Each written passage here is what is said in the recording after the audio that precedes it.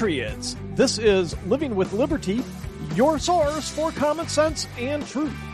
Bringing you insight from outside the mainstream, I am your host, Ryan. We have a special guest on today's show, and we are talking about the state and direction of the Republican Party. Next on Living with Liberty.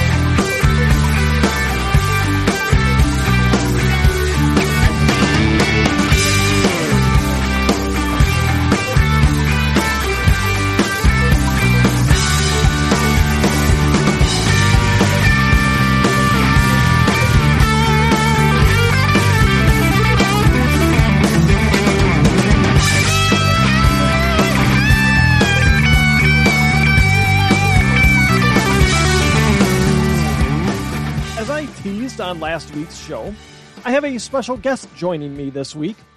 No, I am biased, of course, but I know you will find our wide-ranging conversation on the state of the Republican Party and conservatives in general informative and enlightening. Now, our conversation was focused a lot on local candidates, having just gone through the Republican primary, just the partisan primary here in Wisconsin, so that's the top of mind right now. But I know you will be able to take our examples and apply them to your local candidates and parties. I also want to let you know the interview ended up being audio only. My camera froze and quit working partway through, and the content that we had up to that point was just too good to try and recreate. So the conversation with my special guest is audio only, but the show must go on, right? Anyway, without further ado, here is our take on the state of the Republican Party. Here with me today is a good friend of mine, Adrienne Melby. Adrienne is a fierce patriot who has fought for medical freedom when our school board decided that our kids needed to keep wearing masks. She helped me immensely in my school board run. And most recently, she has been pushing our county GOP to be more transparent, which we should all want of our political leaders and parties. Welcome to the show, Adrienne. How are you? Yeah, fun. Absolutely. My pleasure. It's a lot of this. What we'll talk about today is things I've been talking about on the show about, particularly the Republican Party and how they just don't seem to get it. You've had, I'll say this: you have been a major pain in their ass over at least the last 6 months, and I love it. I've just sat back with my popcorn and watched.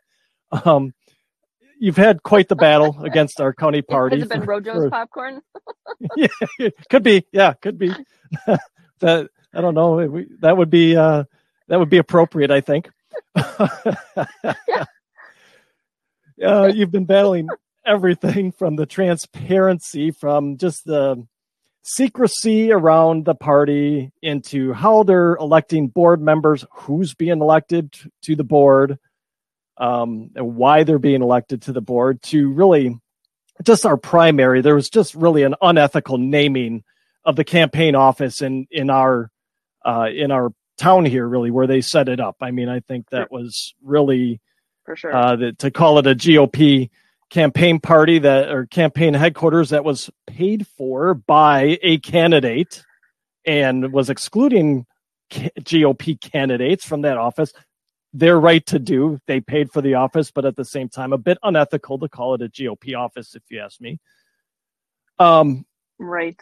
And how could I forget this? Our state treasurer, candidate who won the primary, who is now voting elsewhere and claiming residency here in our county, which was just a mess that not only you brought up, but I think the chairman of the party on hiatus also kind of brought that to the attention of yes. The powers that be. Unfortunately, the Good Old Boy Network, the Good Old Boy Establishment Network, has a stranglehold on our party here in our county. Anyway, I think as I look around the state, and you have a lot more contact with, I think, party heads around the state. I don't think that's the case around the state. I see shifts, especially up north, but I think it's killing the party.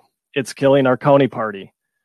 They repeatedly say that the tent is big and that all ideas are welcome, but my observations have been that at the end of the day, groupthink is demanded of those within the party, and that those with different ideas aren't heard, including yourself. As I've sat back with my popcorn and watched you work them over, you face much the same. So tell us about your experience battling against the party, battling against this demand of party groupthink. Yeah, well, it certainly wasn't my intent to battle them. Right. It's turned into that. Yeah. I appreciate integrity and honesty in the groups, the communities that I'm involved in. So it was kind of shocking to me to realize that the GOP wasn't what I had envisioned it to be. So Aaron's my husband. Aaron and I got involved in the GOP back when a lot of the school board issues started in Burlington, late 2019, 2020, I think. And, I really felt like this was, like Trump Republicans, right? Or Patriot Republicans. Right. But it's really like a party of the obedient, the party of who will be the followers. So, the first, gosh, I don't even know if I can think back to all of the issues that we've had. But the most recent thing is that, my membership dues for the Racine County GOP were returned to me along with a letter saying that my dues were being returned because of issues that I was causing in the county party by voicing my opinion. You were calling, but nothing in the letter stated. You were calling them out. You were not only should we be calling out corruption of the other side, but you were calling out corruption within our own party. Goes back to your integrity comment before, where you want to see integrity, and we should. If that's the principle that we want to stand on, that they claim to stand on, we should uphold that. And you were just calling that out. Mm-hmm. Right. I mean, that's certainly how I feel. Well, I feel the same. That's from my vantage point. That's certainly what it looks like. I'd like to see the integrity in our party that I would hope for and expect before we, expect that from another party or from the other side. I'm just claiming that I have a free membership for right now because nothing in the letter said that my membership was revoked. So just returned to money. Yep. So I have a free membership for right now. But yeah, and then we can talk about the treasurer. Yes, we have a treasurer running for a statewide race. Mm-hmm. He has been a resident off and on of Racine County for most of his life. He was evicted from a residence in 2006 in Milwaukee. Not really sure what that whole situation was, but he obviously wasn't living in Racine at that time. Right. And then in 2018, I believe he ran for office in Racine. Mm-hmm. But then in 2019, he got married and moved to Cottage Grove with his wife, right? Because it'd be kind of weird if he was still living with his mom. Yeah, right. In her basement. It's after he got married. That would be a bad look if you're trying to run for office, I think. Right. And so, for reference, Cottage Grove is probably 2 hours or so away from Racine, where he was claiming to be living. Right. Dane County. So the belly of the beast. Yeah. The People's Republic. Right. Um, yeah. So he gets married, moves to Cottage Grove, continues voting by absentee ballot for all of 2019, all of 2020, all of 2021 in Mm-hmm. Racine County while living in Cottage Grove. And if we go to Wisconsin State Statute 6.10, Section 2, I mean, it's spelled out pretty clearly that your residence is determined by where your family resides. Yep. Or your Right. And in Wisconsin, that it's a marital state, so that means you live with your wife. If you're not living And separately, then yeah. I mean, they didn't have right, two separate addresses. He wasn't living.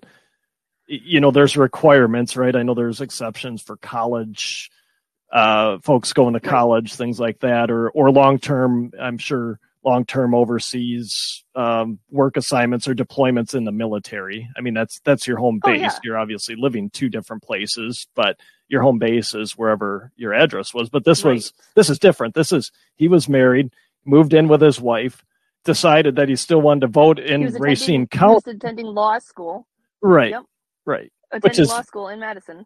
maybe the workaround, but it's, at best this is shady. At worst, it's, well, we've got the most secure elections around, right? I mean, that's what we keep being told, but I mean, how can this go on? That's a good question. We should ask the Speaker of the Assembly. We should. We should. That'd be a good question for him. I wonder if our state treasurer lived in his district even. It's a good question. We'll have to look that one up later. Yeah. It's just been, as I've watched things unfold. Now, I'm admittedly, like the last 2 years, I've been a member of the Republican Party. I've been pretty much an independent my whole life. I've voted all the spectrums. I make no bones about that. I've mentioned that before. But Trump got me into saying, okay, I need to pick a side. This is getting too serious. I've taken my eye off it way too long. I need to pick a side. So, and obviously I wasn't going with the socialist Democrats. We don't have a viable third party. I mean, we got the libertarians who might be the next closest thing, and they're a distant third. They're not even close. Yeah. But so I joined the party. So I'm like a neophyte. Okay. I've been with the party for all of 2 minutes, but in those 2 minutes, I've observed everything that is probably why I didn't join a party to begin with. It's exactly pissing matches. It's just people that keeping their stranglehold on power. It's the hypocrisy. It's not letting these new ideas come in that are badly needed. They're badly needed. Yep. I think the party as a whole, those in it, fine people, met a lot of nice people, but at the end of the day, it's they don't want to change anything, and when things need to change, and I think that's where, like what you've been trying to do within the party, that kind of made our county party chairman, who just usurped it for himself while our real chairman's on a hiatus here because he couldn't take it either. I mean, he's a patriot guy. I think I really like him. Yeah. But I think he had to take a break just Richard. because all this. Yeah. Because all this garbage. So, I mean, so it's honestly, it's got me thinking. I know we've talked about it before. I've talked about it with Aaron. It's really got me thinking. It's like, do I really want to kind of throw money at this again? I mean, I want to make you work for my vote. And I think you get into these parties and they think you automatically got to vote for them. Right. I mean, that's certainly how it feels.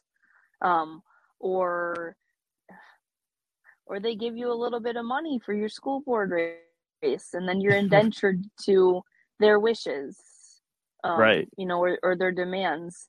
That's certainly not the way that we raised our children, and I certainly, that's not the way that I want to be treated.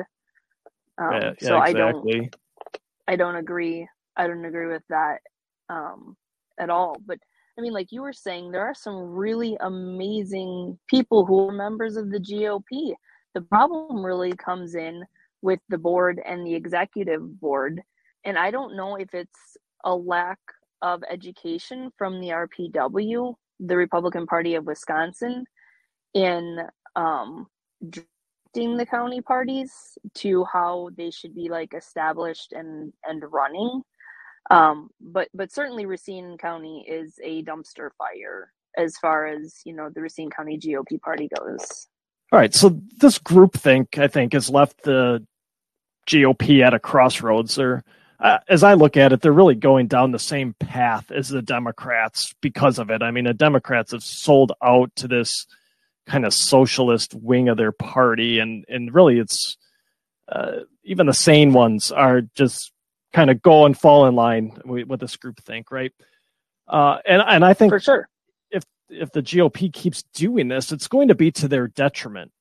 They need to stand strong on conservative principles when they win in November. And in my mind, it's not a if they win, it's that they will win, but get out and vote. That's always my message. We can't just rely on that the Democrats have been awful. We still need to get out and vote and still need to change things up. But if they don't stand strong on conservative principles that they espouse, it come November when they win, and more aptly when they're inaugurated in January 2023, they will become irrelevant. That's how it is. People are tired of the party politics. They're tired of the pissing matches between the parties that leave the people forgotten about. Yep. I mean, they're risking a lot by not listening to the people. Absolutely. And I think the biggest thing they're risking is the Patriot vote. I mean, we kind of touched on it before. The Republicans, and you've heard it, I've heard it. They have, they think they have the market cornered on the conservative vote. They think they're owed that. I mean, we've sat in, how many meetings, how many kind of conservative meetings where we've listened to Republicans who have done marginally conservative things. I mean, marginally, like just enough to say they can throw around conservative and, right. Plaster it all over their campaign literature. With misleading pictures of Trump on it with themselves. But how many times have we listened to them say in meetings, well, us as conservatives, we have to do this, we have to do that. I think they're really risking, if they don't tighten things up and actually do conservative things, they're risking the Patriot vote. They're risking a true conservative vote. People are tired of it. What do you think? Well, speaking for myself, I mean, I'm absolutely sick and tired of it. It feels like a complete manipulation.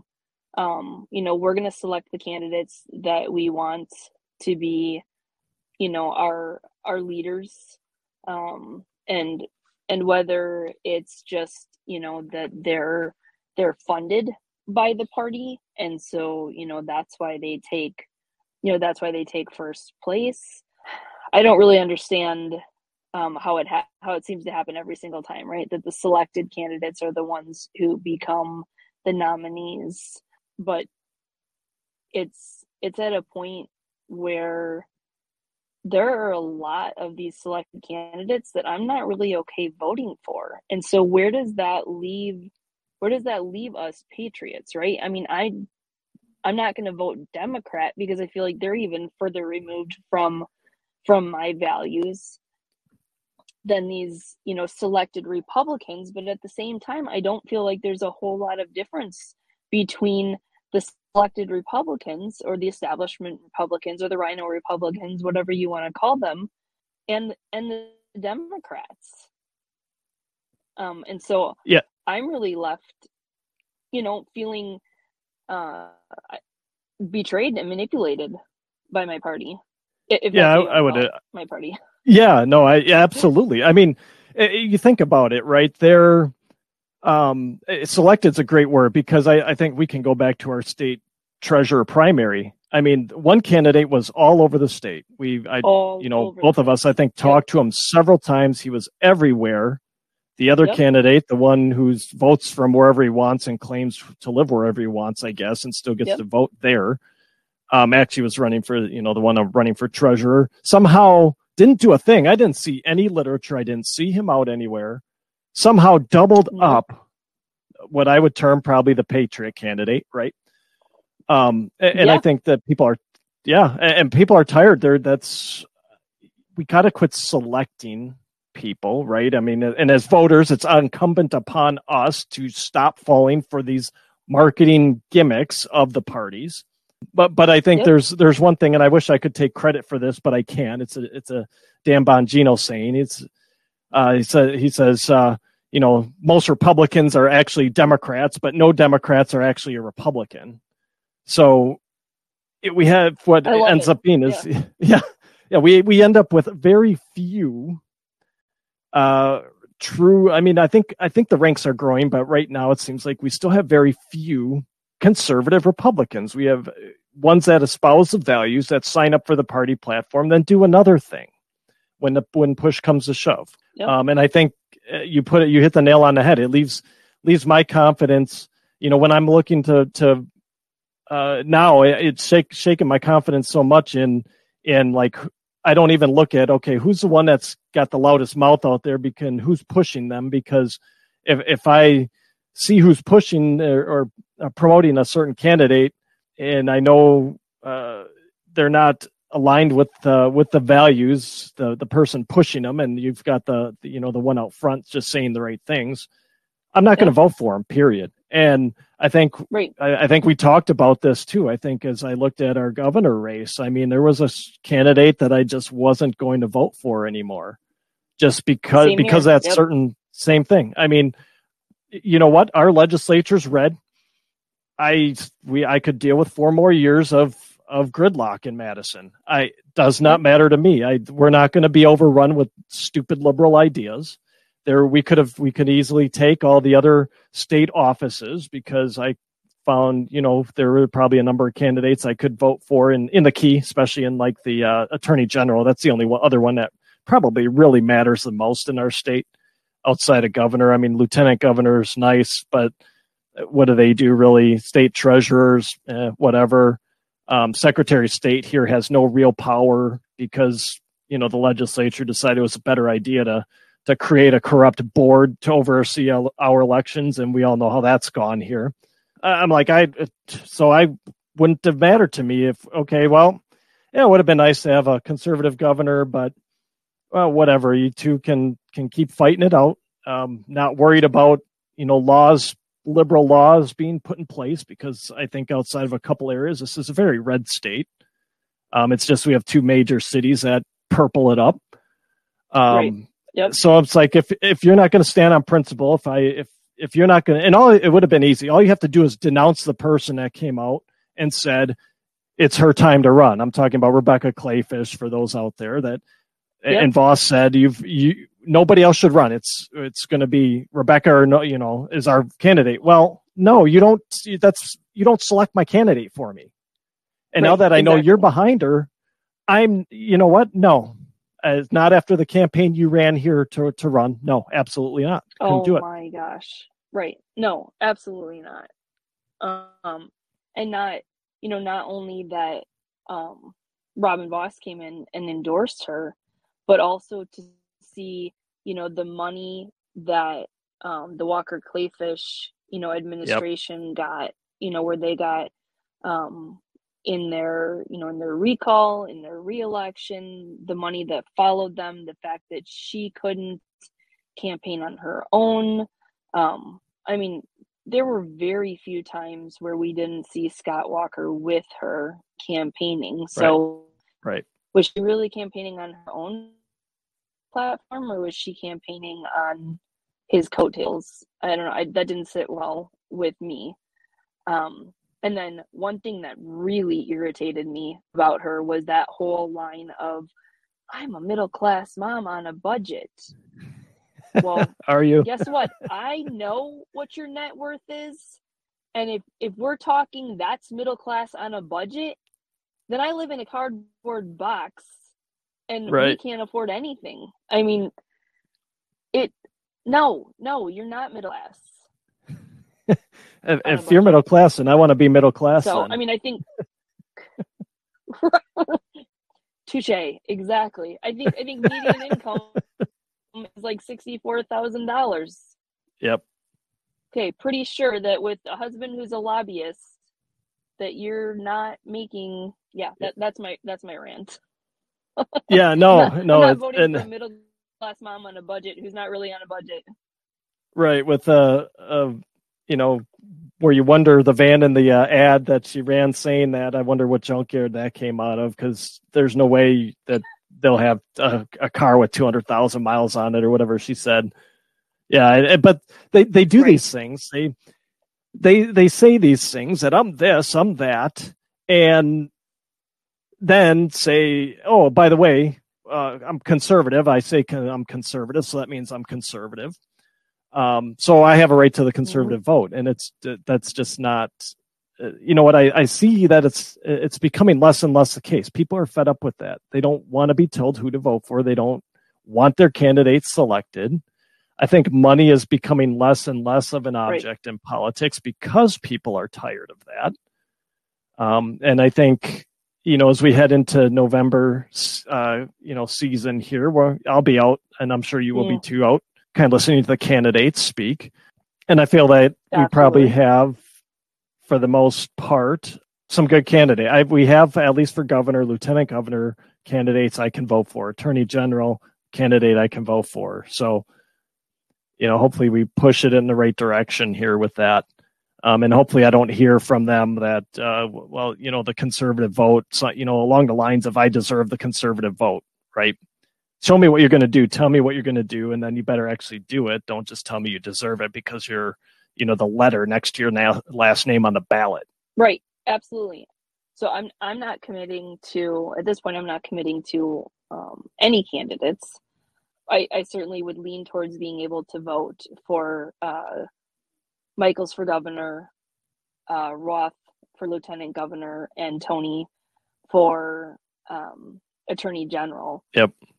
But I'm going to continue to vet my candidates. Exactly. I'm going to continue to ask questions, to listen to what they have to say, hear their responses, see the way that they respond to the people. I think, we have to see that they're, getting out and connecting with constituents and not just, buying the vote through, advertising too. That's a big one for me. But then there are a couple candidates that I don't see myself being able to vote for, right, outside of Robin Voss. I mean, I will not ever vote for that man again. So that's the key, right? It's still vet the candidates. I mean, I'm saying I can vote for them. Right.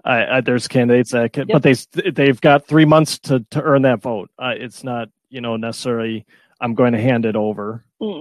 Candidates have 3 months. I'm pretty certain, I think, at this point, from what I've seen from Michaels, comfortable there. But there's others. Tony, I've known him, so he's certainly there too. But always vet the candidates, no matter what. Yep. Just to make sure, right? Because we still got 3 months. We got just under 3 months to November. Yep. Candidates to have 3 months to continue to prove themselves. Exactly. I think you really nailed it, Ryan, with saying that they need to earn our votes. I feel like what happens is, especially post-primary, right? We hear from the party, well, now we all need to unify. We all need to vote in, these Republican candidates. Well, I think I'm kind of over being backed into a corner. Right. And being told you have to do something. I mean, I'm not really one to do something because I'm told I have to do it anyway. It's just not my MO.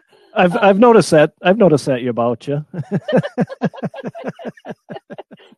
My parents would probably say the same thing. she was a pain as a child because she just wouldn't do what we told her to do.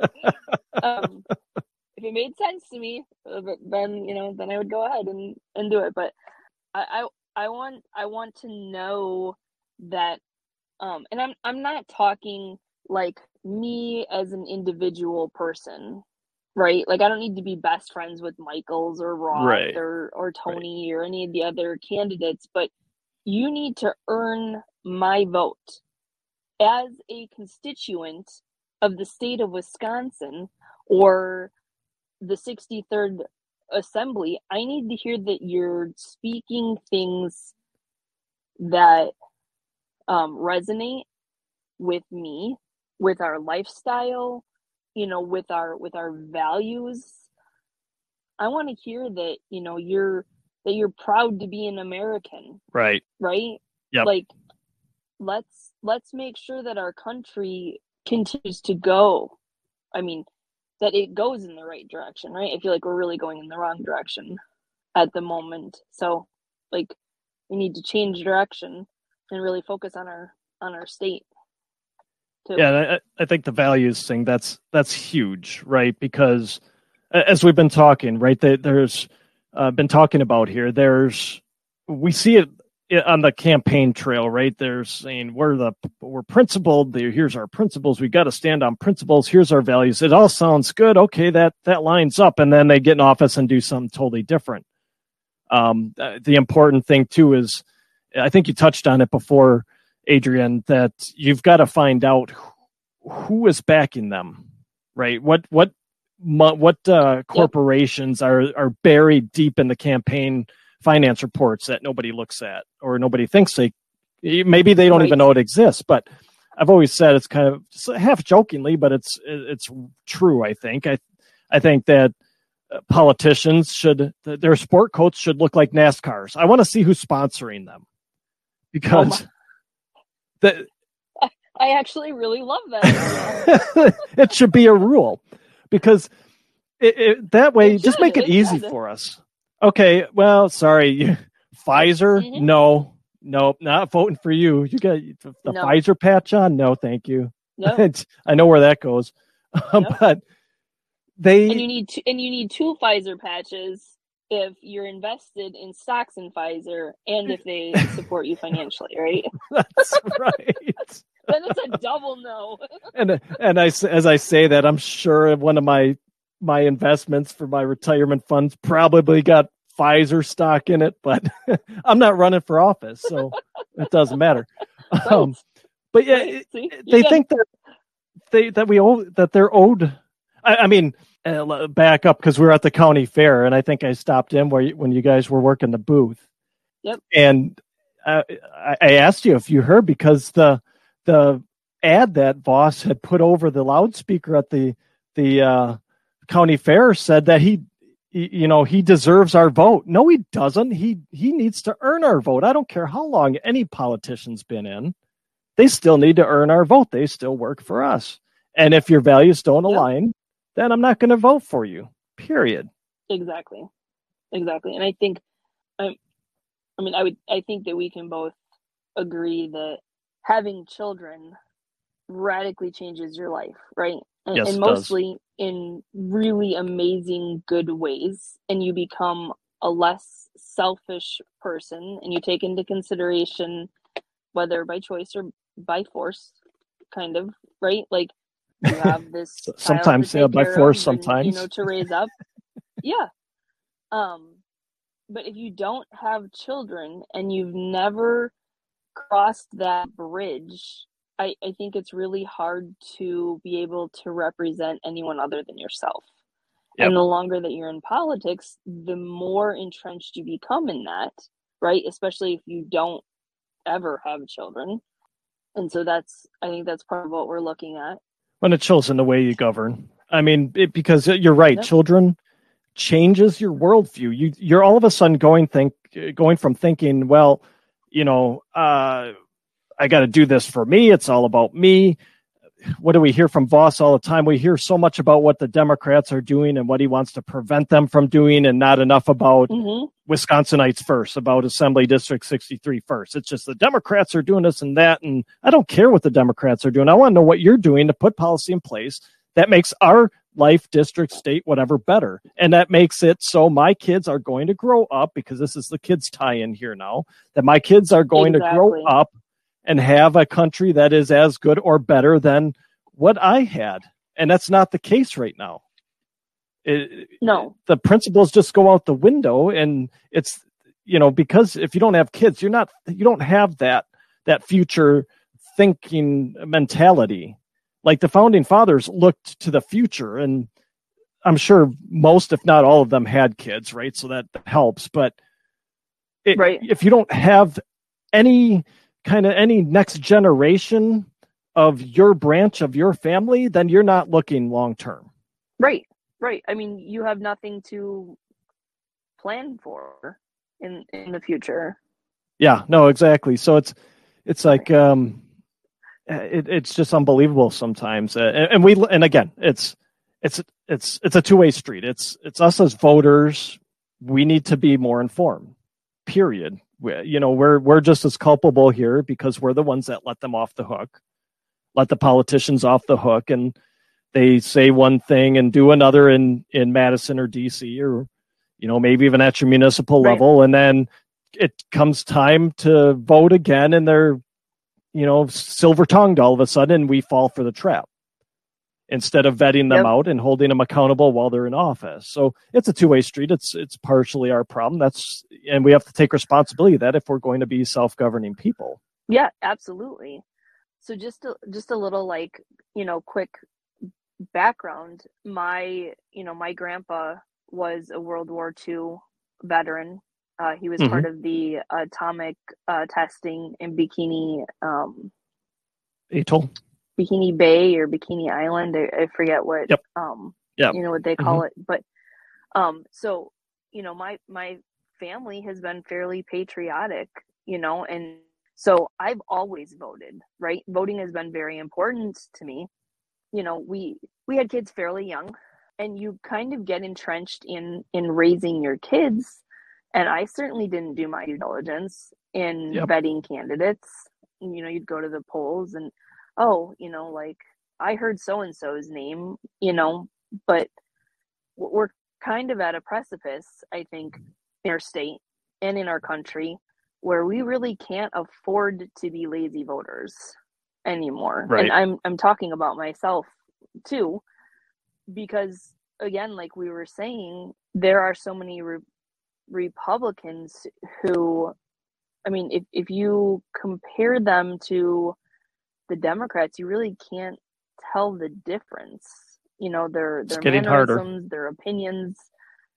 Yeah, and it's really, I feel it's really unfortunate, but it kind of leaves it back up to us, the people, and we're in a position where, like we were saying earlier, you have to earn my vote, and I'm not going to be backed into a corner, manipulated into voting for somebody because they are the selected candidate.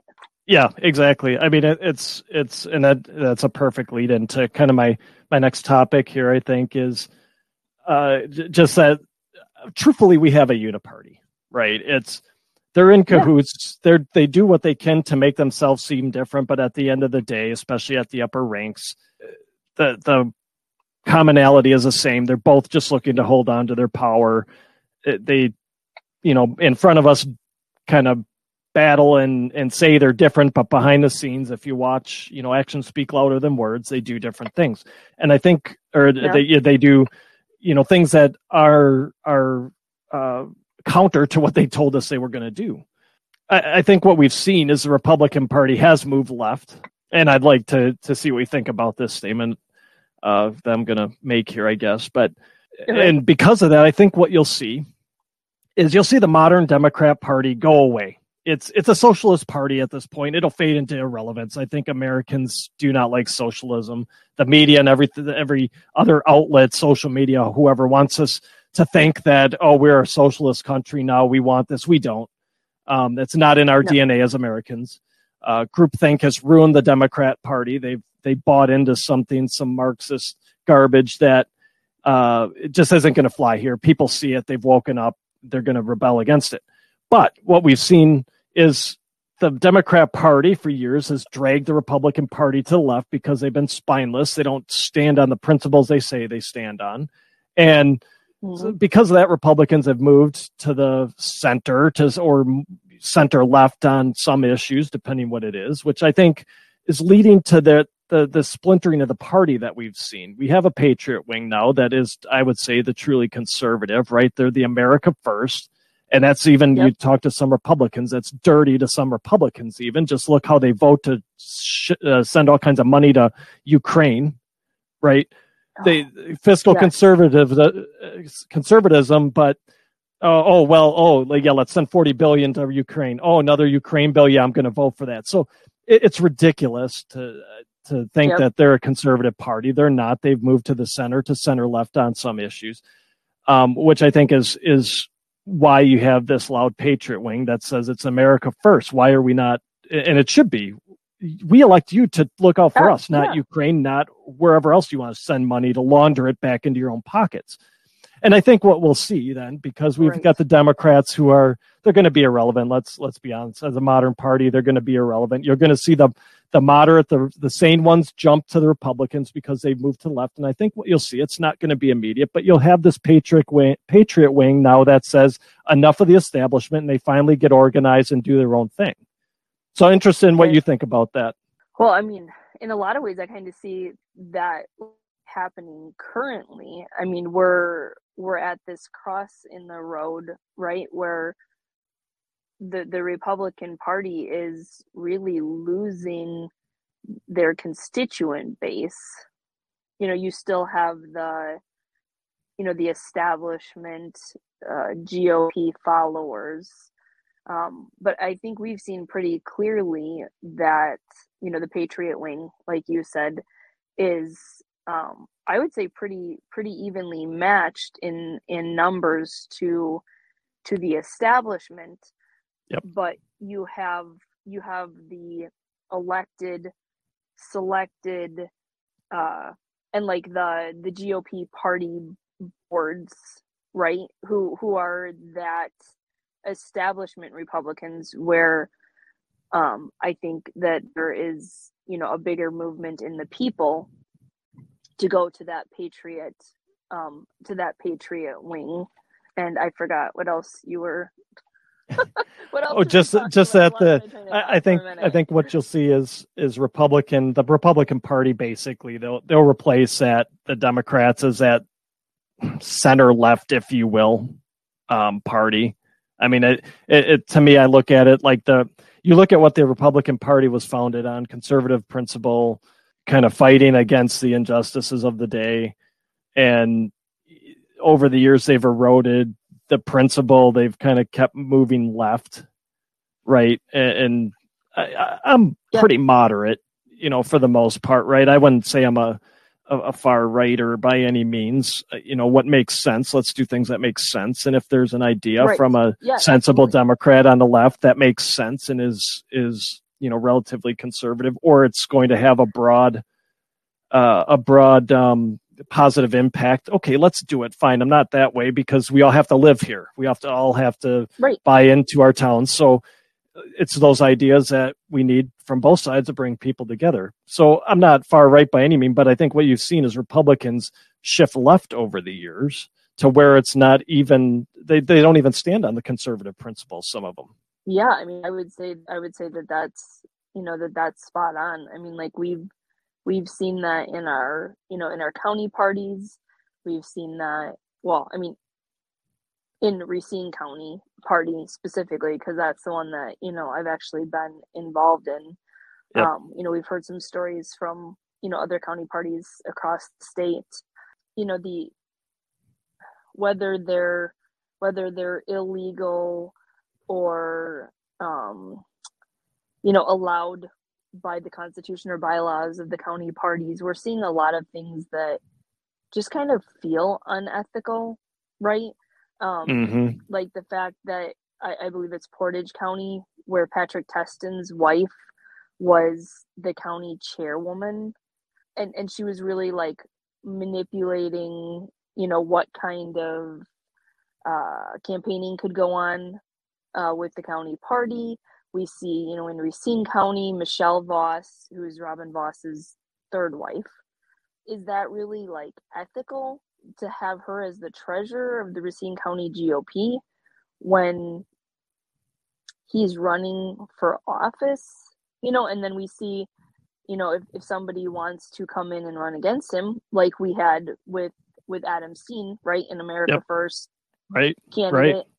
She has complete control of the money that goes in and out of the GOP, despite the fact that, Adam Steen is a GOP member, Racine County GOP member. They can just, completely keep him out of any party support, any party funding, any like, you know, state party funding. I mean, we saw the horrible mailers that went out from the state party. Yeah, from the state party. Yes, exactly. In-kind donations. Yep. I mean, like, that just absolutely boggled my mind because, you know, at convention, it was, you know, we don't get involved in campaigns before the primaries unless it's an endorsed statewide candidate, which also kind of loops us back to the treasurer's race, where Orlando Owens was the only statewide candidate to be endorsed at convention. I mean, other than Ron Johnson.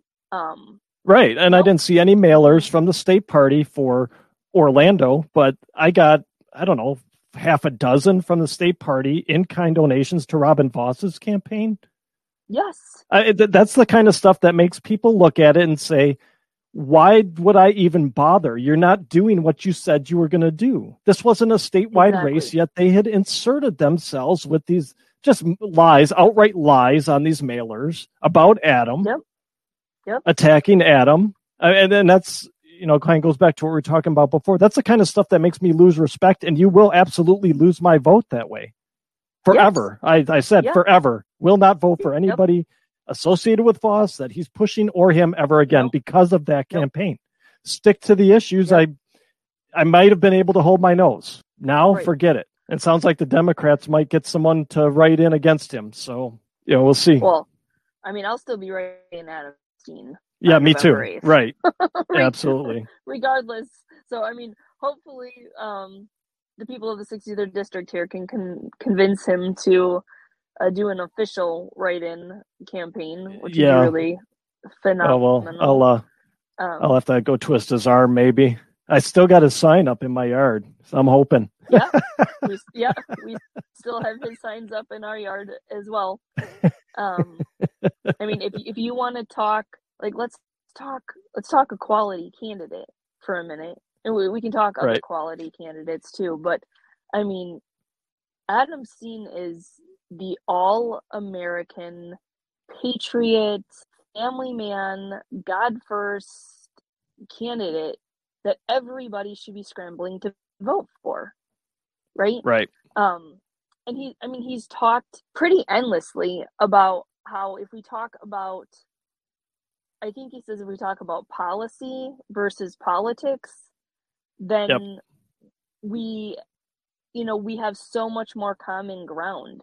And I love that because just because we don't see eye to eye with somebody on a topic doesn't mean that we can't discuss policy with them. Right. It doesn't have to turn into this big political conversation. But I don't know. I don't know what the spell is that Robin has. I don't know either. But, it was interesting because it was the closest he had ever come to losing a race. And you talk about quality candidates, right? And this, you know, for the listeners out there outside of Wisconsin, I mean, I've had a number of listeners in Wisconsin and chat groups were talking about it, but, you know, outside of Wisconsin here, you know, let's just think about that statement Adrian made for a minute about just quality candidates, right? Who should we be looking for in a candidate? One like Adam Steen, God first. I think it was like God first, family second, and then he was worried about his campaign. And then he's worried about America, right? He had the first two priorities in order, and then, you know, third on the list was the campaign. And he almost came, you know, he came within 260 votes of unseating a almost 20-year incumbent, which I think if we would have went back and looked at our ballots, we would have been maybe better off because the ballots were really confusing for our primary. They really should add separate ballots. So, yeah, I mean, Adam, you know, we're looking at the results and knowing, because I worked the polls, knowing how many ballots were just not filled out because that race was on the backside. I mean, how many votes did he lose out because people just didn't flip the ballot over? It was a really confusing ballot where we have a primary where you can't cross over. Most states do 2 separate, 3 separate, 4 separate ballots for that sort of thing.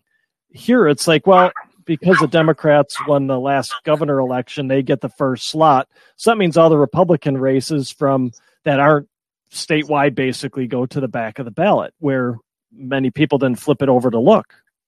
Yeah, I had a little bit of an issue when I went to vote because my absentee ballot had been requested, but I wasn't voting by absentee ballot, so it took a minute to like get things straightened out. But if it hadn't been for that, and I hadn't been paying attention, like looking around me, they never said anything about the fact, that like there was more on the back that you need to flip over the ballot to finish. I mean, and I knew that I was looking for the Voss-Steen race as well. But I think there were, 2 or 3 races maybe on the back for the Republican ballot. And one of them was for sheriff, and it was an uncontested race.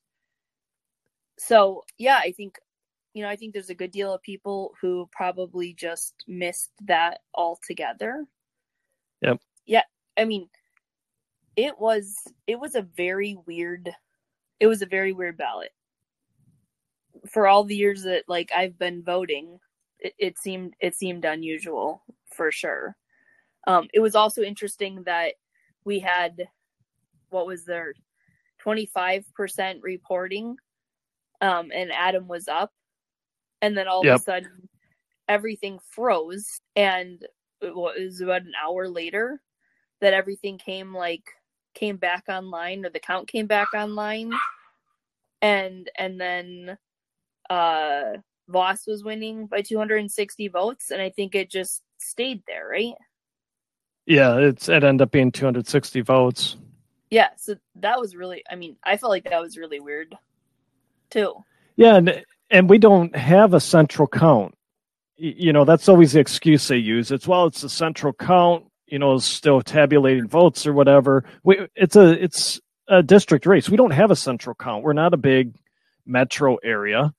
Right. There, generally speaking, there shouldn't be any pauses. You should be getting, results fairly continuously. I know each, I kind of worked the polls for the first time, so kind of saw the inner workings, right? It went fairly smooth from where I was working, but, for the most part, we're not talking about thousands of votes in these municipalities around here. We're pretty much a rural district for the most part. Yep. So it shouldn't be that big of a deal where you'd see a pause and then all of a sudden a jump, right? It should be pretty free flowing. It should say, okay, a pretty steady, increase. And then, there's, like you said, there was the stop, right? As I've been reading, that seems to be the big kind of topic of the day here is why was there a pause in the tabulation in the counts? So I'm sure there's, the optimist in me says there's got to be some sort of reasonable explanation for that, but questions should be asked still of why. What did that happen? It could be something as simple as, hey, when the municipalities had issue transmitting or calling in or had to rectify counts or whatever, right? Well, make that known. Let's be transparent here, right? Yep. Let's not, because that's what gets people asking these questions and wondering, and then you come in and then the politicians come and talk to us and start complaining about how come, we can't move on from it. Well, you never gave us a satisfactory answer. Right. Right. If there's a reasonable answer, fine. But exactly. And we could take that all the way back to 2020. I think people are more on edge right now, like regardless, because we haven't seen any good remedies from the 2020 election yet. We just keep being told, we just have to, in Wisconsin, we're just, being told, we have to elect a conservative governor and a conservative attorney general, right? I think those are the two that they've really been stressing. And but if you look at the way the powers of the legislative body, work, I would argue that, the assembly speaker right now holds as much power as the governor. So why aren't we focusing on that race too? And clearly the speaker of the assembly is not serving his constituents. I mean, he has multiple people that we know blocked entirely, right? From his campaign pages and social media.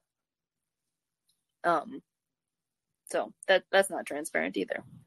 No, not at all. And I think this kind of, I think, leads into our kind of last topic really well here. Is we've got getting back on the topic of the Patriot Wing, right? And yes, and I think what we saw in our, especially in our district race here, and I think we're seeing it across the nation. I think you look at what happened in Wyoming last night with Liz Cheney just going down in spectacular fashion. That was like the Hindenburg going down there.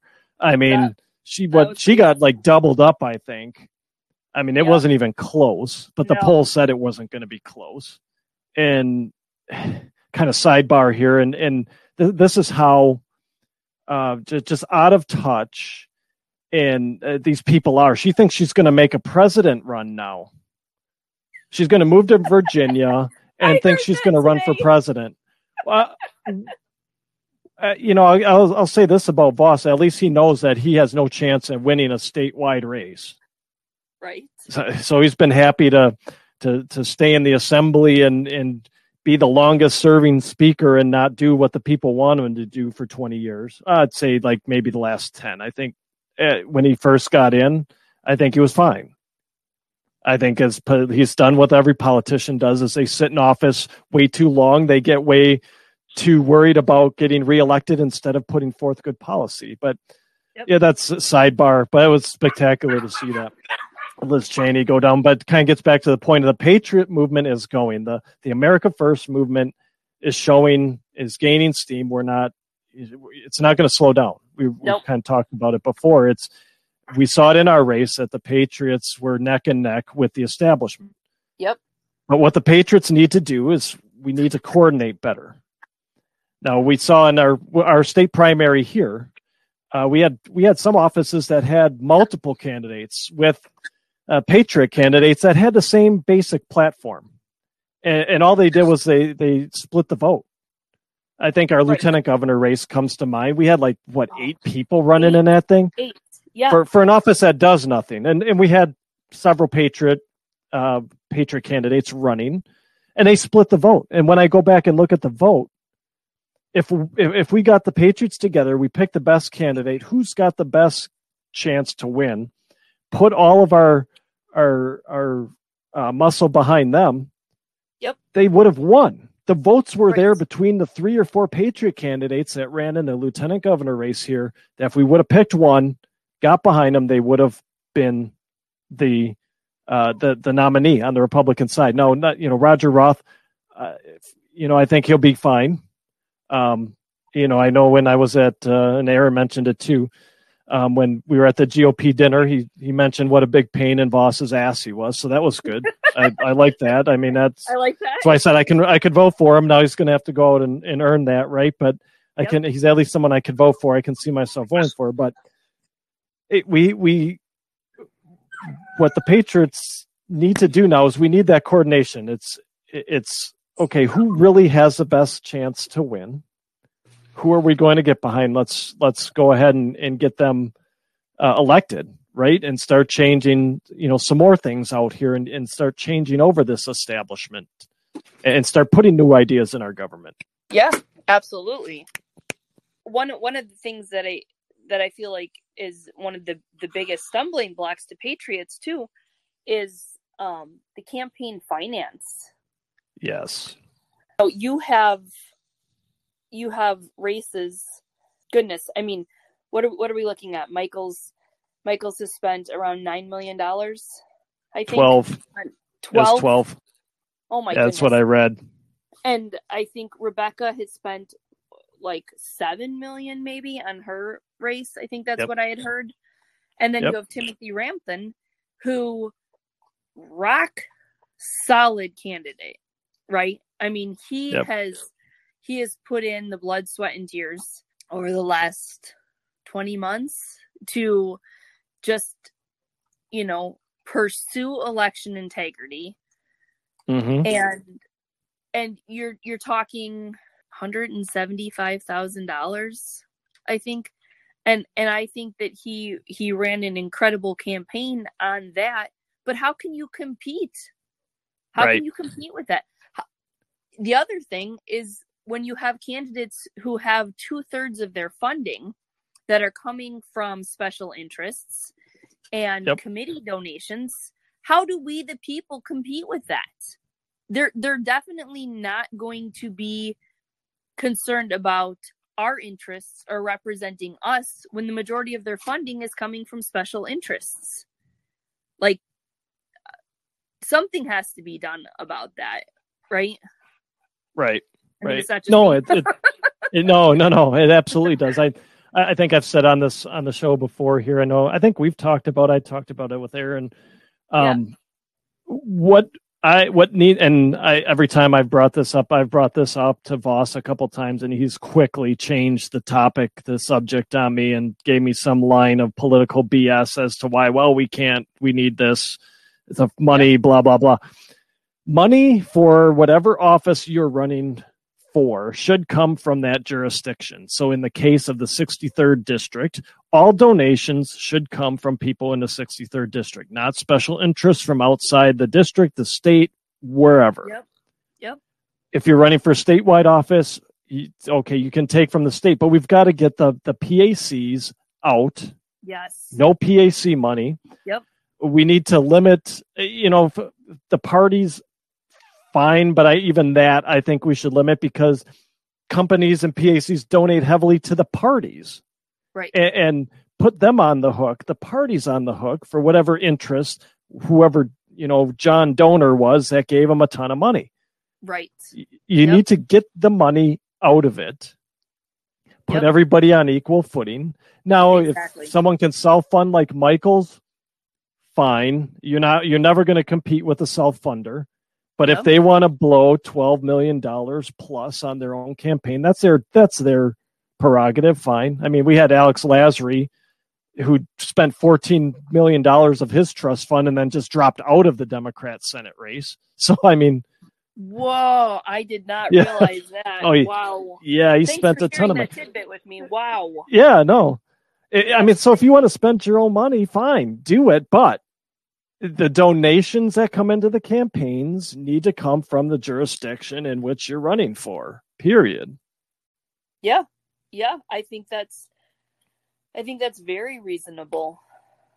And being able to make the connection with the people in your district, right? Like, you and Aaron were just incredible. I mean, like, both of you absolutely floored me. Same with Adam Steen, out knocking doors virtually every single day, for whatever period of time. I mean, the fact is that you were doing it every day, doing it repetitively. You and Aaron were doing it in the nasty, horrible cold weather. Adam's doing it in the, like the middle of the summer heat. I mean, we saw in feedback, from people who were like, oh my gosh, I've never even had a school board member or, somebody who's running for school board knock on my door. Right. Well, if you're looking to represent the people of that district or that, that school district, shouldn't that be your first priority? And if you don't have all that special interest money, then you might be a little more motivated to get out and, knock the doors and make the connections with the people. That's right. You'd be more apt to listen to them for sure, whether you're knocking doors or not. I mean, you're not beholden then to whatever corporate PAC donated the max amount to your campaign allowable. And then it opens up. You start doing that, it opens up more opportunity for those Patriot candidates. There's more equal footing. Truthfully, it might open up to somebody who sees the campaign funding as a stumbling block and just won't run, and they'd be a fantastic candidate. Right. Yeah. I mean, I think that's an excellent point. I mean, it was a discussion that, we had in our house when Aaron was, considering running for school board. It's just an unfortunate state of affairs right now. Yeah, I mean, it's one thing at a time. I mean, I think if we can start you're getting these patriots, these America First candidates out front, and you start getting the high profile, like Adam got endorsed by Trump. Unfortunately, it was like a week before the primary that he received that endorsement, but he still received that endorsement, right? So I think if you start getting that, and I'm not big on I don't care who endorses who outside of now. I just look at it to see, okay, who don't I want to vote for based on that endorsement? Because that tells me all I need to know about the mindset of that person being endorsed. You and me both. Yep. I think if you got someone like Trump who carries a lot of political weight, people see that endorsement. I think that's a huge thing. And I think it can help bridge the gap right now in terms of patriot candidates or good people who want to stand up and do something and see money as a barrier to if they can maybe work towards that kind of, not everybody's going to get the Trump endorsement, right? But kind of get some sort of well-known endorsement or exposure that can help bring some of the money in. I mean, at the end of the day, it's like I said kind of earlier, the money is not the end all be all this time. I think in our current times, our current political climate, because people are just so fed up with the politics as usual. But you do probably need more than what would you say? Rampton got 175,000. I think you probably need a little bit more than that when you're going up against $1 million machines. Well, Michael's self-funded, but Clayfish had the PAC money coming in. Oh, yeah, absolutely. Yeah, and for a statewide race, I mean, you're going to be hard pressed to meet everybody face to face, right? Yep. Like in a district, you might be able to like really apply yourself and hit most of the doors. I don't even know. Maybe that's unreasonable because 59,000-60,000 people in a district. Yep. But definitely statewide, you need to get your face in front of people, whether it's through mailers or a commercial. But I don't know, lots of things to consider and to be looking at. Adam didn't get the Trump endorsement because he had oodles and noodles of money coming in. He got the Trump endorsement because he worked his butt off, and he deserved that for working so hard, right? Not that he like deserves any special treatment, but and I completely agree with you that endorsements really don't mean anything to me other than to point out who not to vote for. Right. And, that's part of it. And I do think the one thing that a Trump endorsement does is it helps to point out the candidate that might lean more patriot, right? Yep. I don't think that's just a blanket, he's got all of the perfectly right candidates. We, again, still need to be vetting them for ourselves. Right. Bottom line. Yep. But maybe you'll, maybe in general, you look a little bit closer at a candidate, either because of an endorsement or, like we have said multiple times now, you go, oh, well, this person just endorsed them and I really don't like what this person has done or, what I've seen them say or do. So why did they endorse that candidate? And should I be concerned about this candidate that I was leaning towards? Right. Yeah. And I think in that respect, if you, as a candidate, know that, I think behind the scenes, you've got to say, hey, look, don't endorse me, right? Because there are going to be people that look at that. And I might agree, with a good portion of that person's platform. But at the same time, it's like, well, I see the ties, and I know if you're getting that endorsement, that's going to mean you owe favors. There's some people that give their endorsement freely, right? And that's fine. But there's a lot of others that give an endorsement and are going to expect obedience and favors in return. And you'll start to know who those people are, those politicians are, and you start to shy away from those people they endorse, which might be a bad thing in the end because they might be a decent candidate, but at the same time, it's like, I know you're going to end up owing a favor or two. Right. Exactly. Or are you going to be beholden to the person that's endorsing you and, to their ideological whims, right? Right. Yep. As an example, Walker and Clayfish both signed on to the Coke pledge. It was some kind of a climate change tax pledge where basically they both had to pledge that they would not sign any new tax laws or tax bills into law unless, I got that wrong. They would not sign any climate change bills, anything that would affect, climate change and might affect the tax levels, tax brackets for businesses, unless it also came with tax benefits for those companies. Right. It's kind of bizarre, but anyway, and I probably didn't explain it very well either. So I apologize for that. But that's one of those things where alarm bells should go off for everybody. Right. Wait, I have to sign a pledge with you in order for you to back me? I don't think so. That doesn't go over well with me. It's major alarms. I mean, yes. Why is private enterprise going to politicians and saying, sign this pledge and we'll back you. We'll put our PAC funding behind you. We'll donate directly to your campaign up to the maximum amount, whatever the case may be. Or we, the people, should be asking what's going on. And it just shows the need to say, get all the corporate money and the private money out of our system, out of our political campaigns, and fund it by have the people are the ones that fund it within whatever jurisdiction.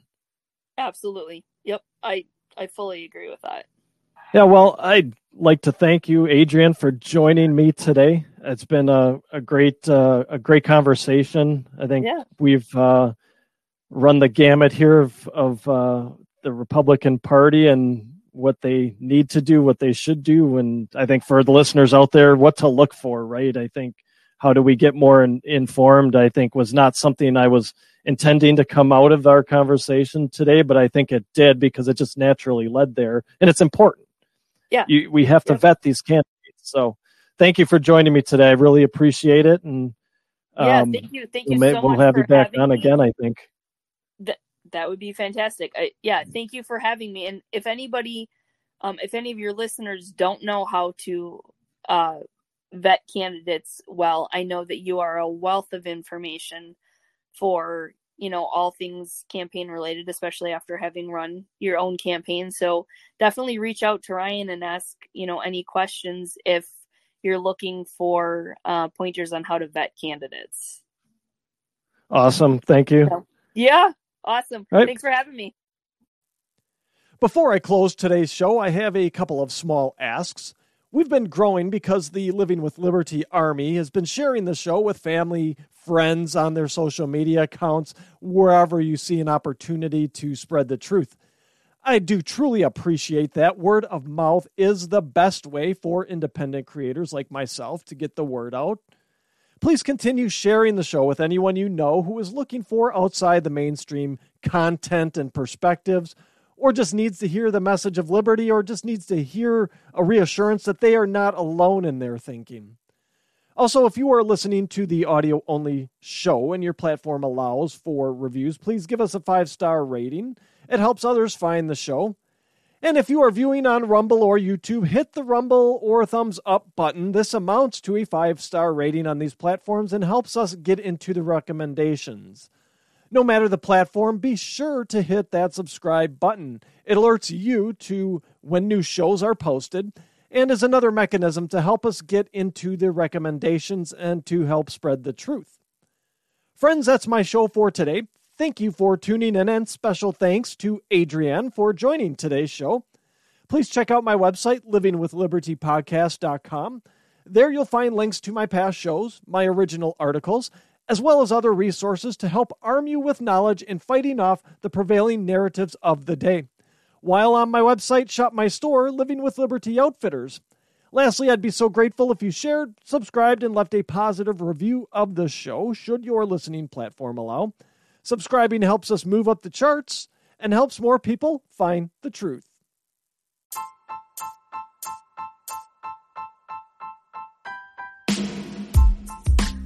I appreciate you spending part of your day with me. Please help us spread the truth by sharing my show and website with friends and family, as well as on your social media accounts. My website is livingwithlibertypodcast.com. Also, let's connect. Follow me on Parler. My handle is @livingwithliberty. You can also email me. The address is ryan@livingwithlibertypodcast.com. Liberty isn't a given. We must fight to protect it. Working together, we will do exactly that. Until next time.